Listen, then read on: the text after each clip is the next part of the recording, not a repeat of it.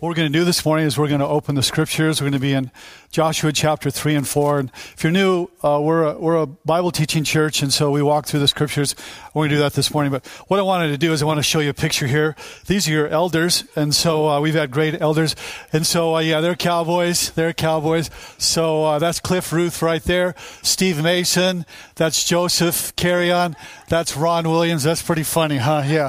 Okay. That's me, the original cowboy. There's Mitch Hino there, and there's Pastor Lucas Miller. So give it up for your elders. So maybe professional bull riding is in their future, but they're great. So we were there, and we just took a couple days last week to be together and to seek the Lord about a new scripture for our church. I'm going to be sharing that in a little bit this morning. So anyway, the title of the message is this. It's Step Out, Step In, and Stand Firm. Can we say that together? Step out, step in, stand firm. And so if you want to pull out your message notes there, we have message notes for you if you want to look along there. We do that because you can remember a whole lot more if you have notes. And so one of the questions that I want to be answering is this question. What does it look like? What's going to happen if you follow Jesus? So if you're new to the Christian faith, you're thinking about that, we're going to answer that question. What would happen if I follow Jesus? And so I'm just going to review for a moment here, in case you're new. The children of Israel, God's people, they were 40 years in the wilderness there. Now they've come onto the cusp of the promised land, the banks of the Jordan River. They can see it there, but there's a Jordan River before them and God's promise being fulfilled in their life. Where God wants them to go, they had to cross a Jordan River to get there. And so they've been in bondage to the Egyptians for a long time, 40 years in the wilderness, and now they're on the brink of entering into the promised land. They're going to face some obstacles and some challenges there. And they'd faced giants. They'd faced walled cities there, superior technology that the enemies had there. And so now we're going to look at Joshua chapter 3, beginning in verse 1. And I'm going to read there from the New Living Translation. It says this. Then Joshua rose early in the morning, and they set out from Acacia Grove and came to the Jordan, he and all the children of Israel, and lodged there before they crossed over. 3 days later, the Israelite officers went through the camp there. So God told the people of Israel, I think it's very interesting, that to stop there at the border, the bank of the Jordan River. And so for 72 hours, I want you to imagine this, 72 hours, there they are, they're staring at this impossibility. They're staring at this obstacle that they've got to get over to enjoy the promised life, to enjoy Canaan. And so this is what's before them. And it's not like a little pause and then go over, but for 3 days, there they are, this intimidating, that's it right there, this intimidating river. And so imagine with me if you were there. Imagine that you're there and on the banks, and actually it would swell, historians say, to about 50 times what you're seeing. Some historians say it would be a mile across because that was at the flood stage, but this is not. But imagine that you're there, you're standing there, and what are you going to do? I mean, there's God's people standing before the river, and they're facing this impossible challenge here. And so I think when you become a Christ follower, we need to be very clear about this, be very clear that you're going to face impossible challenges. You're going to face massive obstacles there. Like if you're a student in school, you're going to face challenges with your peers, social media, with your relationships, with your parents. If you're a parent, you're going to face challenges with your kids and dealing with them. Some people here, you have situations with maybe your marriage seems impossible. I think for other people, we have physical ailments, diseases, that our health condition seems impossible. And so when you become a Christ follower, it's not easy street, and you're going to face these massive problems, obstacles, and possibilities, just like the children of Israel did here. And so I think sometimes we face situations, maybe in relationships, where we've been wounded or we've been hurt. And so we feel like I have this right to be resentful resentful, and don't talk to me about forgiveness, what they did to me. This is impossible for me to forgive them. And so I think other people, when you just talk about church and talking about this morning generosity there, people get uncomfortable with that and say, well, that's for somebody else, but that's not for me. That would be impossible for me to ever do. For other people, just taking the next step spiritually may seem like an impossibility. And you hear about women's ministry or Rooted or Reengage or all these small groups, and seems intimidating and an obstacle. And for some people, that can feel like an impossibility. But you remember there in Joshua chapter 1, Joshua kept saying one phrase. And what was that phrase but be strong and courageous? And over again, he would tell the people that, and now they needed to be strong and be courageous in this one final obstacle that they were facing here. And so they needed supernatural help. So God now is going to speak to them in Joshua chapter 3. He's going to give them 3 directives, 3 ways to help them so that they can walk into their promised life there. So we're going to unpack these 3 directives that are here as they face the Jordan River challenge. A challenge really that all of us are going to face from time to time. And so God's people now, 3 days dealing with Jordan River drama, God is going to speak to them, continuing Joshua chapter 3, verse 3. Giving these instructions to the people. It says, when you see the Levitical priests carrying the Ark of the Covenant of the Lord your God, first thing they're to do now is move out from your positions and follow them. The first thing they're to do in your notes is to step out. They're to step out. And so what does that look like here? And so the Ark of the Covenant then that they're to follow, and interestingly, Joshua 3, there's 17 verses. How many times do you think it talks about God's presence, a representation of the presence of God with the people, the Ark of the Covenant? How many times do you think that's mentioned in the chapter? A few times? 5 times? 10 times? 14 times in 17 verses talks about the presence of God with the people here. And so they're stepping out, trusting and following the ark carried on the shoulders of the priests there. And so this is really a big deal and central to the passage. Verse 4. Since you've never traveled this way before, they, that is the priest with the Ark of the Covenant, will guide you. Stay about a half mile behind them and keep a clear distance between you and the ark, and make sure you don't come any closer. Now, why was that? Why would they have to have this distance from the ark? Was it because perhaps they needed to see the ark? And so they had a visual of the ark there, a couple million people actually there, and they have to stay about 1,000 yards behind the Ark of the Covenant there. And so when it says here that they, the priest carrying the ark, is going to guide you.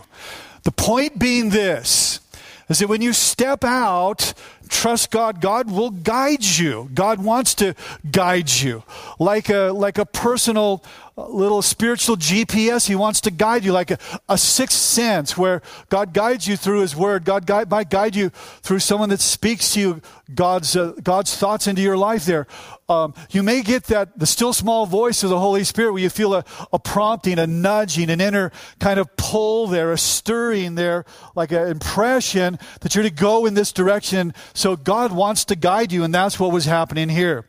So it says that when we step out, in your notes, God will guide you. That's the kind of God that He is that guides us. And so verse 5 says, then Joshua told the people, purify yourselves, for tomorrow the Lord will do great wonders among you. And so being guided there was an issue of the heart. They had to get their hearts ready for God to guide them on this journey here. Verse 6. In the morning, Joshua said to the priests, lift up the Ark of the Covenant and lead the people across the river there. So they started out and went ahead of the people. Verse 7. And the Lord told Joshua, today I'm going to begin to make you a great leader in the eyes of all the Israelites. And they will know that I'm with you just as I was with Moses. So remember Joshua there. He's living under the intimidating shadow of the greatest leader ever there, and that was Moses. And so this now is his defining moment. This is his leadership moment. And so this is going to make him or break him. This is his crossroad. This is a turning point in his leadership. And so the pressure is on, and God says to him, when He says you to step out, He says, look, I'll be with you. And I think if we can have that reality that God is with us, as God said to Gideon, that you are a man whom I am with. So God is with him. And so in your notes, as you step out, God will be with you. He will guide you. And then we read in verse 8, it says, give this command to the priests who carry the Ark of the Covenant. When you reach the banks of the Jordan River, take a few steps into the river and stop there. So here's the deal: is they had to get their feet wet. And so how many people know that'd be like super uncomfortable? Yeah, come on. Think about it. Just think about it, okay? So here's all the people. I'm going to illustrate it this way. God, you like illustrations, don't you? Come on, you like illustrations? Thank you. Okay, that's a little better. So here's all the people. Remember, there's a couple million people. I remember that. And they got, what do they have? They got their stuff, right? They're not just empty-handed. So I want you to see there's a couple million people. Let's roll the video again there for me. So you got a couple million people, and a couple million people are going toward the Jordan River. And there they are. Remember, they're stopping on the bank, and they're stopping on the banks for 72 hours. A lot to think about for 72 hours, right? A lot to think about, 72 hours. So if I'm there, and I'm there, I got my wetsuit, I'm thinking about that. I've got my snorkel, I'm thinking about, got to be, yep, that was funny. I don't care what you think. And so, anyway, and I got my fins, right? Come on, somebody, yeah. So there we are. We're going to cross that, and so 2 million people. Now think about this. So is this a defining moment? Is this an all-in moment? Think about it. What if you're there, you're standing in the front line there, and if I was standing in the front line, I might have said, hey, Phil, you want cuts? You want to have cuts here? I might have said, hey, I got to tie my shoes. Hey, you guys, you can go in front of me. I'm going to tie my shoes. I forgot some things in the tent. That's right. I forgot some things in the tent. I'm going to go back to the tent. And anybody, I'm feeling like you can have cuts and stand in front of me there. But think about this. Is that there was 2 million people, and you're in the front, and you step into the water. Do you think you can step out of the water with 2 million people coming down on you? No, this is an all-in moment. You've got no option now. Now you are all in there. And so that's what they were facing there. This really is an all-in moment there. And I want to talk about that a little bit in just a moment here, about an all-in moment. And so God is saying to them, you've got to trust me, and you've got to step in, and you've got to get your feet wet. And so the next thing is not only the directive that you've got to step out of your comfort zone, but you got to step in. You got to step in. And so it says that here, they got to step in here. Take a few steps into the river there. Now, how many people think they were fearful? How many people think that they were fearful? Yeah, think they're fearful? Yeah, I think Joshua was fearful. Yeah, he was very fearful. The people are fearful. That's all they can see, and it's much bigger than what you saw, though. So verse 9 says, so Joshua told the Israelites, come and listen to what the Lord your God says. Today you will know that the living God is among you. And so they're taking a step of faith. And do you think their God is encouraging them through Joshua that the Lord your God, He is among you there. He's going to drive out all the ites there. God is bigger and more powerful than all the things you're going to face when you get into the promised land, which is a good point here. That is this, that not only did they face the obstacle of the Jordan, but they would face more obstacles once they got into the promised land there. And so faith declares that I know that the living God is with me here. And so verse 11 says this, there's given more reassurance. Look, the Ark of the Covenant, which belongs to the Lord of the whole earth, will lead you across the Jordan River. Will lead you. So you are going to be led. You step out, you step in. God's not just going to leave you there to figure it out on your own. He will lead you in that journey there. So now what they do is they choose 12 men from the tribes of Israel, one from each tribe. Verse 13. The priests will carry the ark of the Lord of all the earth. Watch this, watch. As soon as their feet touch the water, the flow of water will be cut off upstream, and the river will stand up like a wall here. So a couple million people, this didn't work like the Red Sea. The Red Sea, they didn't have to do that, but now they have to touch their feet in the water here. And so how scared were the people there at this no turning back moment? No options to turn back. Now you are all in. I think we all have those moments. Don't you know what I'm talking about? Where you'll be faced, are you all in or are you not all in?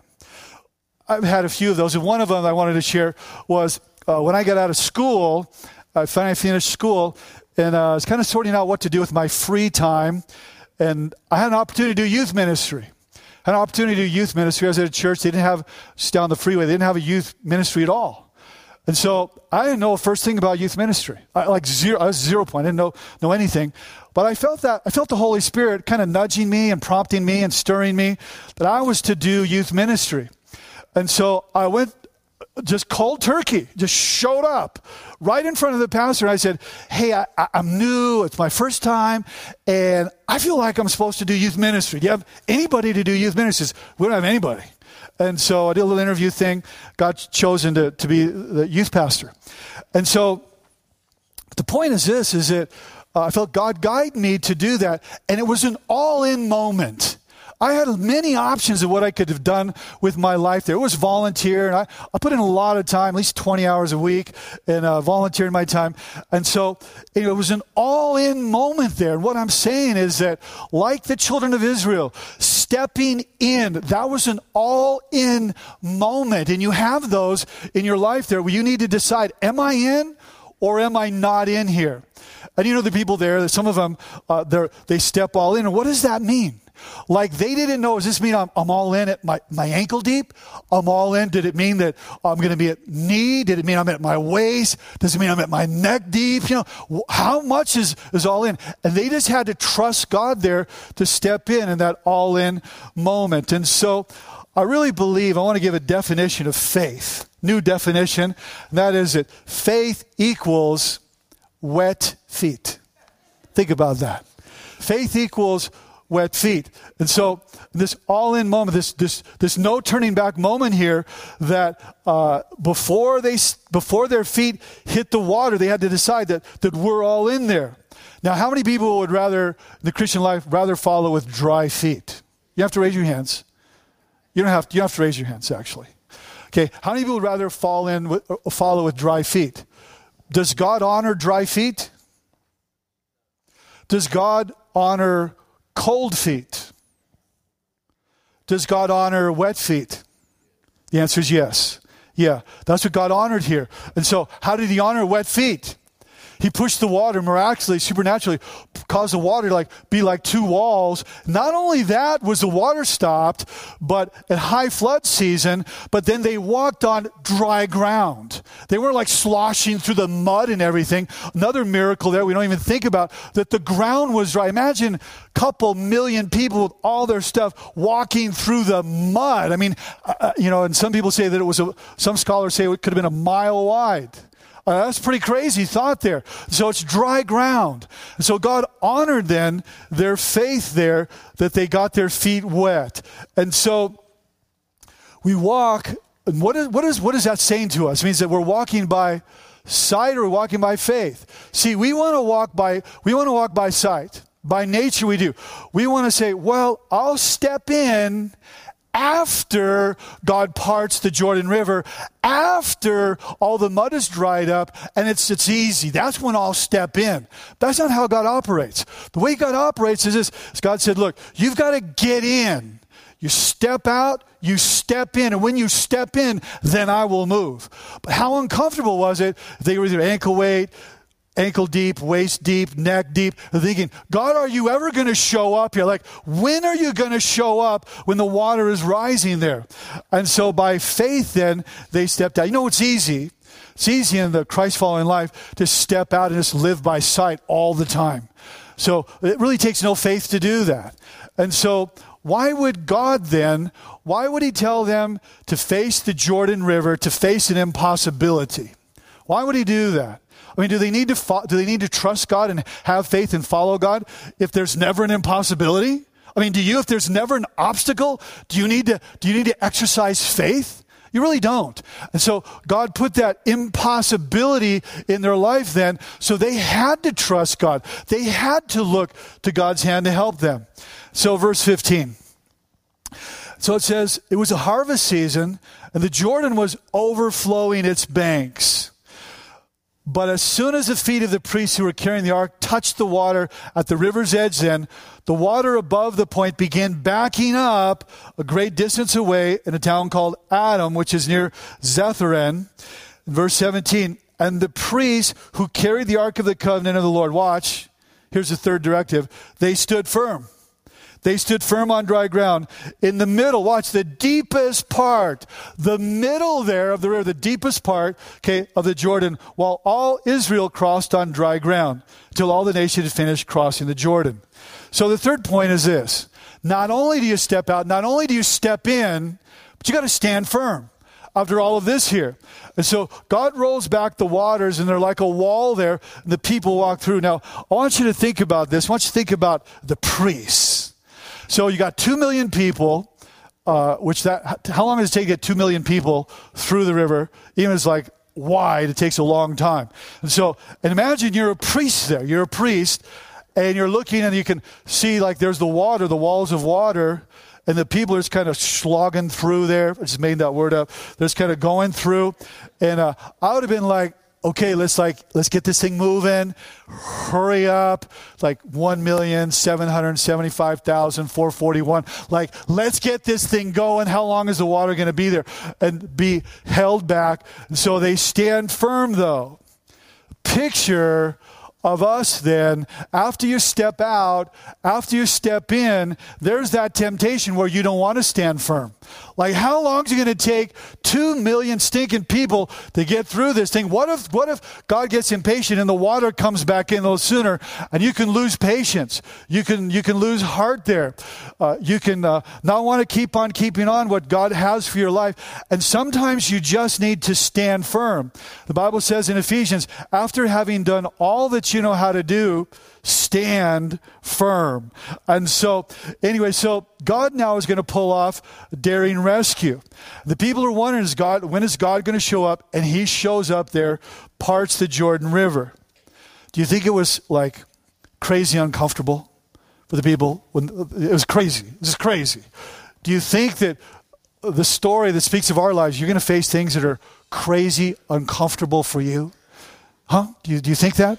See, these things, the Bible says, were written for us. We, through these stories, Old Testament stories, would gain hope.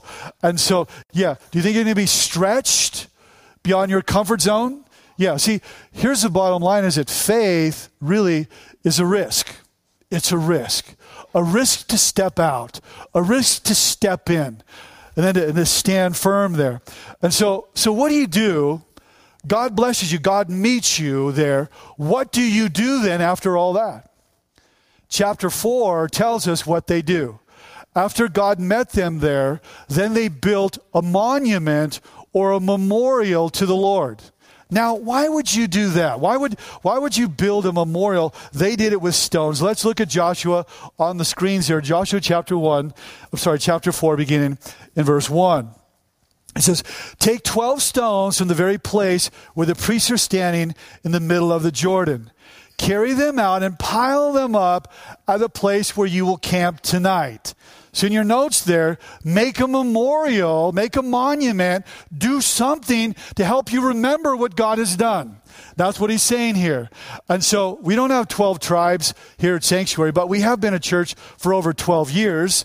And so so why the 12 stones? So stones from each of the family groups there. And so God gives Joshua a new assignment. And that then is, after God has moved, is to memorialize the moment. Now, I want to talk about how you can build this into your own life, that you could actually memorialize God showing up moments, and why I think that's important to do. And so for these people, here's what happened. Before this moment, they really didn't know what to call them, but after they passed through the Jordan River, you know what they called them? They called them the Hebrews. That's what they called them. And you know what Hebrews means? The people that cross over. That began to be their identity as the people that crossed over there because they faced an overwhelming challenge there. And so what they did then is they memorialized a defining moment. And I'm suggesting that you would do the same thing. I'm suggesting that as a church, that's something that we would want to do, to memorialize those defining moments in our history. And so why do you build a monument? Verse 6 and 7. Look at Joshua chapter 4. And we will use these stones to build a memorial. And in the future, watch, it's for the future to remember, because how easy is it to forget? In the future, your children will ask you, hey, what? So I'm going to illustrate it this way, okay? I'm going to illustrate it this way. So here's some stones, okay? So they did something much larger, just to illustrate the point. So here's what would happen. They built, it was significant. It took them 16 days there at Gilgal. But just using this as an illustration. They built a monument. And why would they build a monument there? Because otherwise they're going to forget. Successive generations are going to forget. But now there's a monument that every time they walk by the monument, the kids would be like this, like, Dad, what's the deal with all the stones here? Like what's this all about? So the monument was that they would ask the children would ask the question. Secondly, that the parents could answer the question about the monument. So again, I want to expand on this. And they could say, "Hey, this is the place right here where against all gods, let me tell you what God did. God met us, and see that Jordan River? Yeah, Dad, that's like amazing, huge. Yeah, God parted that Jordan, and we walked across on dry ground, and these stones are from that very place." And they're creating in the minds of the people, retelling the story generation after generation, not only for them, but for future generations. And so you have to, what I'm saying is, as an individual, as a family, as a church, you got to be about building monuments. And so what does that look like? You see, why would God insist on a physical reminder about what he had done? Why would God do that? And so to tell the story and to keep telling the story, to keep the story alive there. And so, because the story is going to go down in history, and a few thousand years later, we're still talking about the story that is there memorialized there. And so God knows we need to be reminded. Be reminded of what? Be reminded that God is able. When you face obstacles, when you face impossibilities, God is able to do more than you can even get your mind around that you could ask or think there. And so God is a God who controls even the flow of the river there. See, God is a God that is bigger than our obstacles. God is a God that's bigger than our impossibilities here. And so a rock memorial not only reminded them of what God had done, but what God would do. And so stones there which scream God's story. Stones in which would shout God's story there. Stones which declare that he is faithful in that day and he'll be faithful in our day too. Stones that just keep retelling the story again and again and again. Stones that mark a defining moment in their history. A God moment here, that God has been good and God will not fail us. And so this is what we're going to do as a church. Now, I want to just tell you a couple of illustrations from my own life. And so some of you know that I've been to Africa. And so one of the last times I went, the second from the last time that I went, I was there. And so some people had made a donation. The donation they made was this. They said, hey, we've got some flashlights. And they gave these flashlights. It says Loma University Medical Center. In case they had an emergency at the hospital, they made these flashlights. And there's no batteries. They're not battery driven. They're you wind them up. It kind of recharges it. And so this way, if they had an emergency there, a big earthquake, they'd have like a zillion of these flashlights. So they asked me somebody asked me when I was going to Africa, they said, hey, would you like some of these flashlights? And they were free, so that, yeah, I'll take the flashlights. And so I had no idea what I was going to do with the flashlights. And so that's what happened is that on the way back to the airport after I'd been there for about 10 days, and I'm thinking to myself, I gave some flashlights away. I was thinking like, what the heck were they flashlights for? And so anyway, I gave some away, and I didn't really see the big purpose besides some gifts.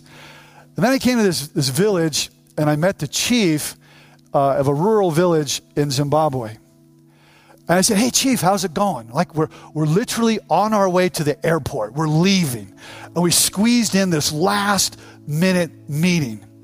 Hey, Chief, how's it going? Oh, it's going terrible. It's really bad. And I said, well, Chief, like, what's wrong? And he said, all our crops have been destroyed by the elephants. 2,000 people here. We lost all our crops. We lost all our food. And he said, and we could have survived if we threw rocks at him. Doesn't do any good anymore. Our only hope was if we would have had flashlights and that we could shoot the flashlights into their eyes. I don't know anything about how that works, but this is just what he told me. And he said, but the problem is we get flashlights and the batteries run out. So I had stockpiled about 50 of these flashlights in the truck. And I said, hey, Chief, I said, come on over here. And so I said, Chief, come on over. And so the Chief walks over there. And I opened up our van. And he looked up. I said, they're rechargeable, Chief. I said, watch. They work like this. And the Chief says, this is a miracle. He was beside you. This is a miracle. And so I kept the flashlight. And so, because this is like a memorial to me, that even when I don't understand, God sometimes blesses me. And I brought this to a place, it speaks of God's faithfulness. God wanted to bless someone else. And so I just keep it around. And I keep things on my desk, things that are memorials. This is just a little memorial to me of God's faithfulness in ways that I don't always see what God is doing in my life here. So stories then are going to be told. So here's what we're going to do in our new campus. I want to show you this. So what we're going to do in our new campus. Look at this. We're going to do this very thing here. So we're going to have taken after Joshua 3 and 4. I mean, we're going to do that very thing. We're going to have like 2020 purchased our first campus. There we'll have scriptures like the elders just picked a scripture, and they pick a scripture every year. Like an example like this, we will have small boulders, and we'll put the scriptures on those boulders. Why are we doing that? Because we're going to tell a story. We're going to tell a story for generations to see God's story that is being written today through you. And you know what? Let me say this. When we're in the new building, it's not going to be about the building. It will never be about the building. You know what it'll be about? It'll be about the stories behind the building.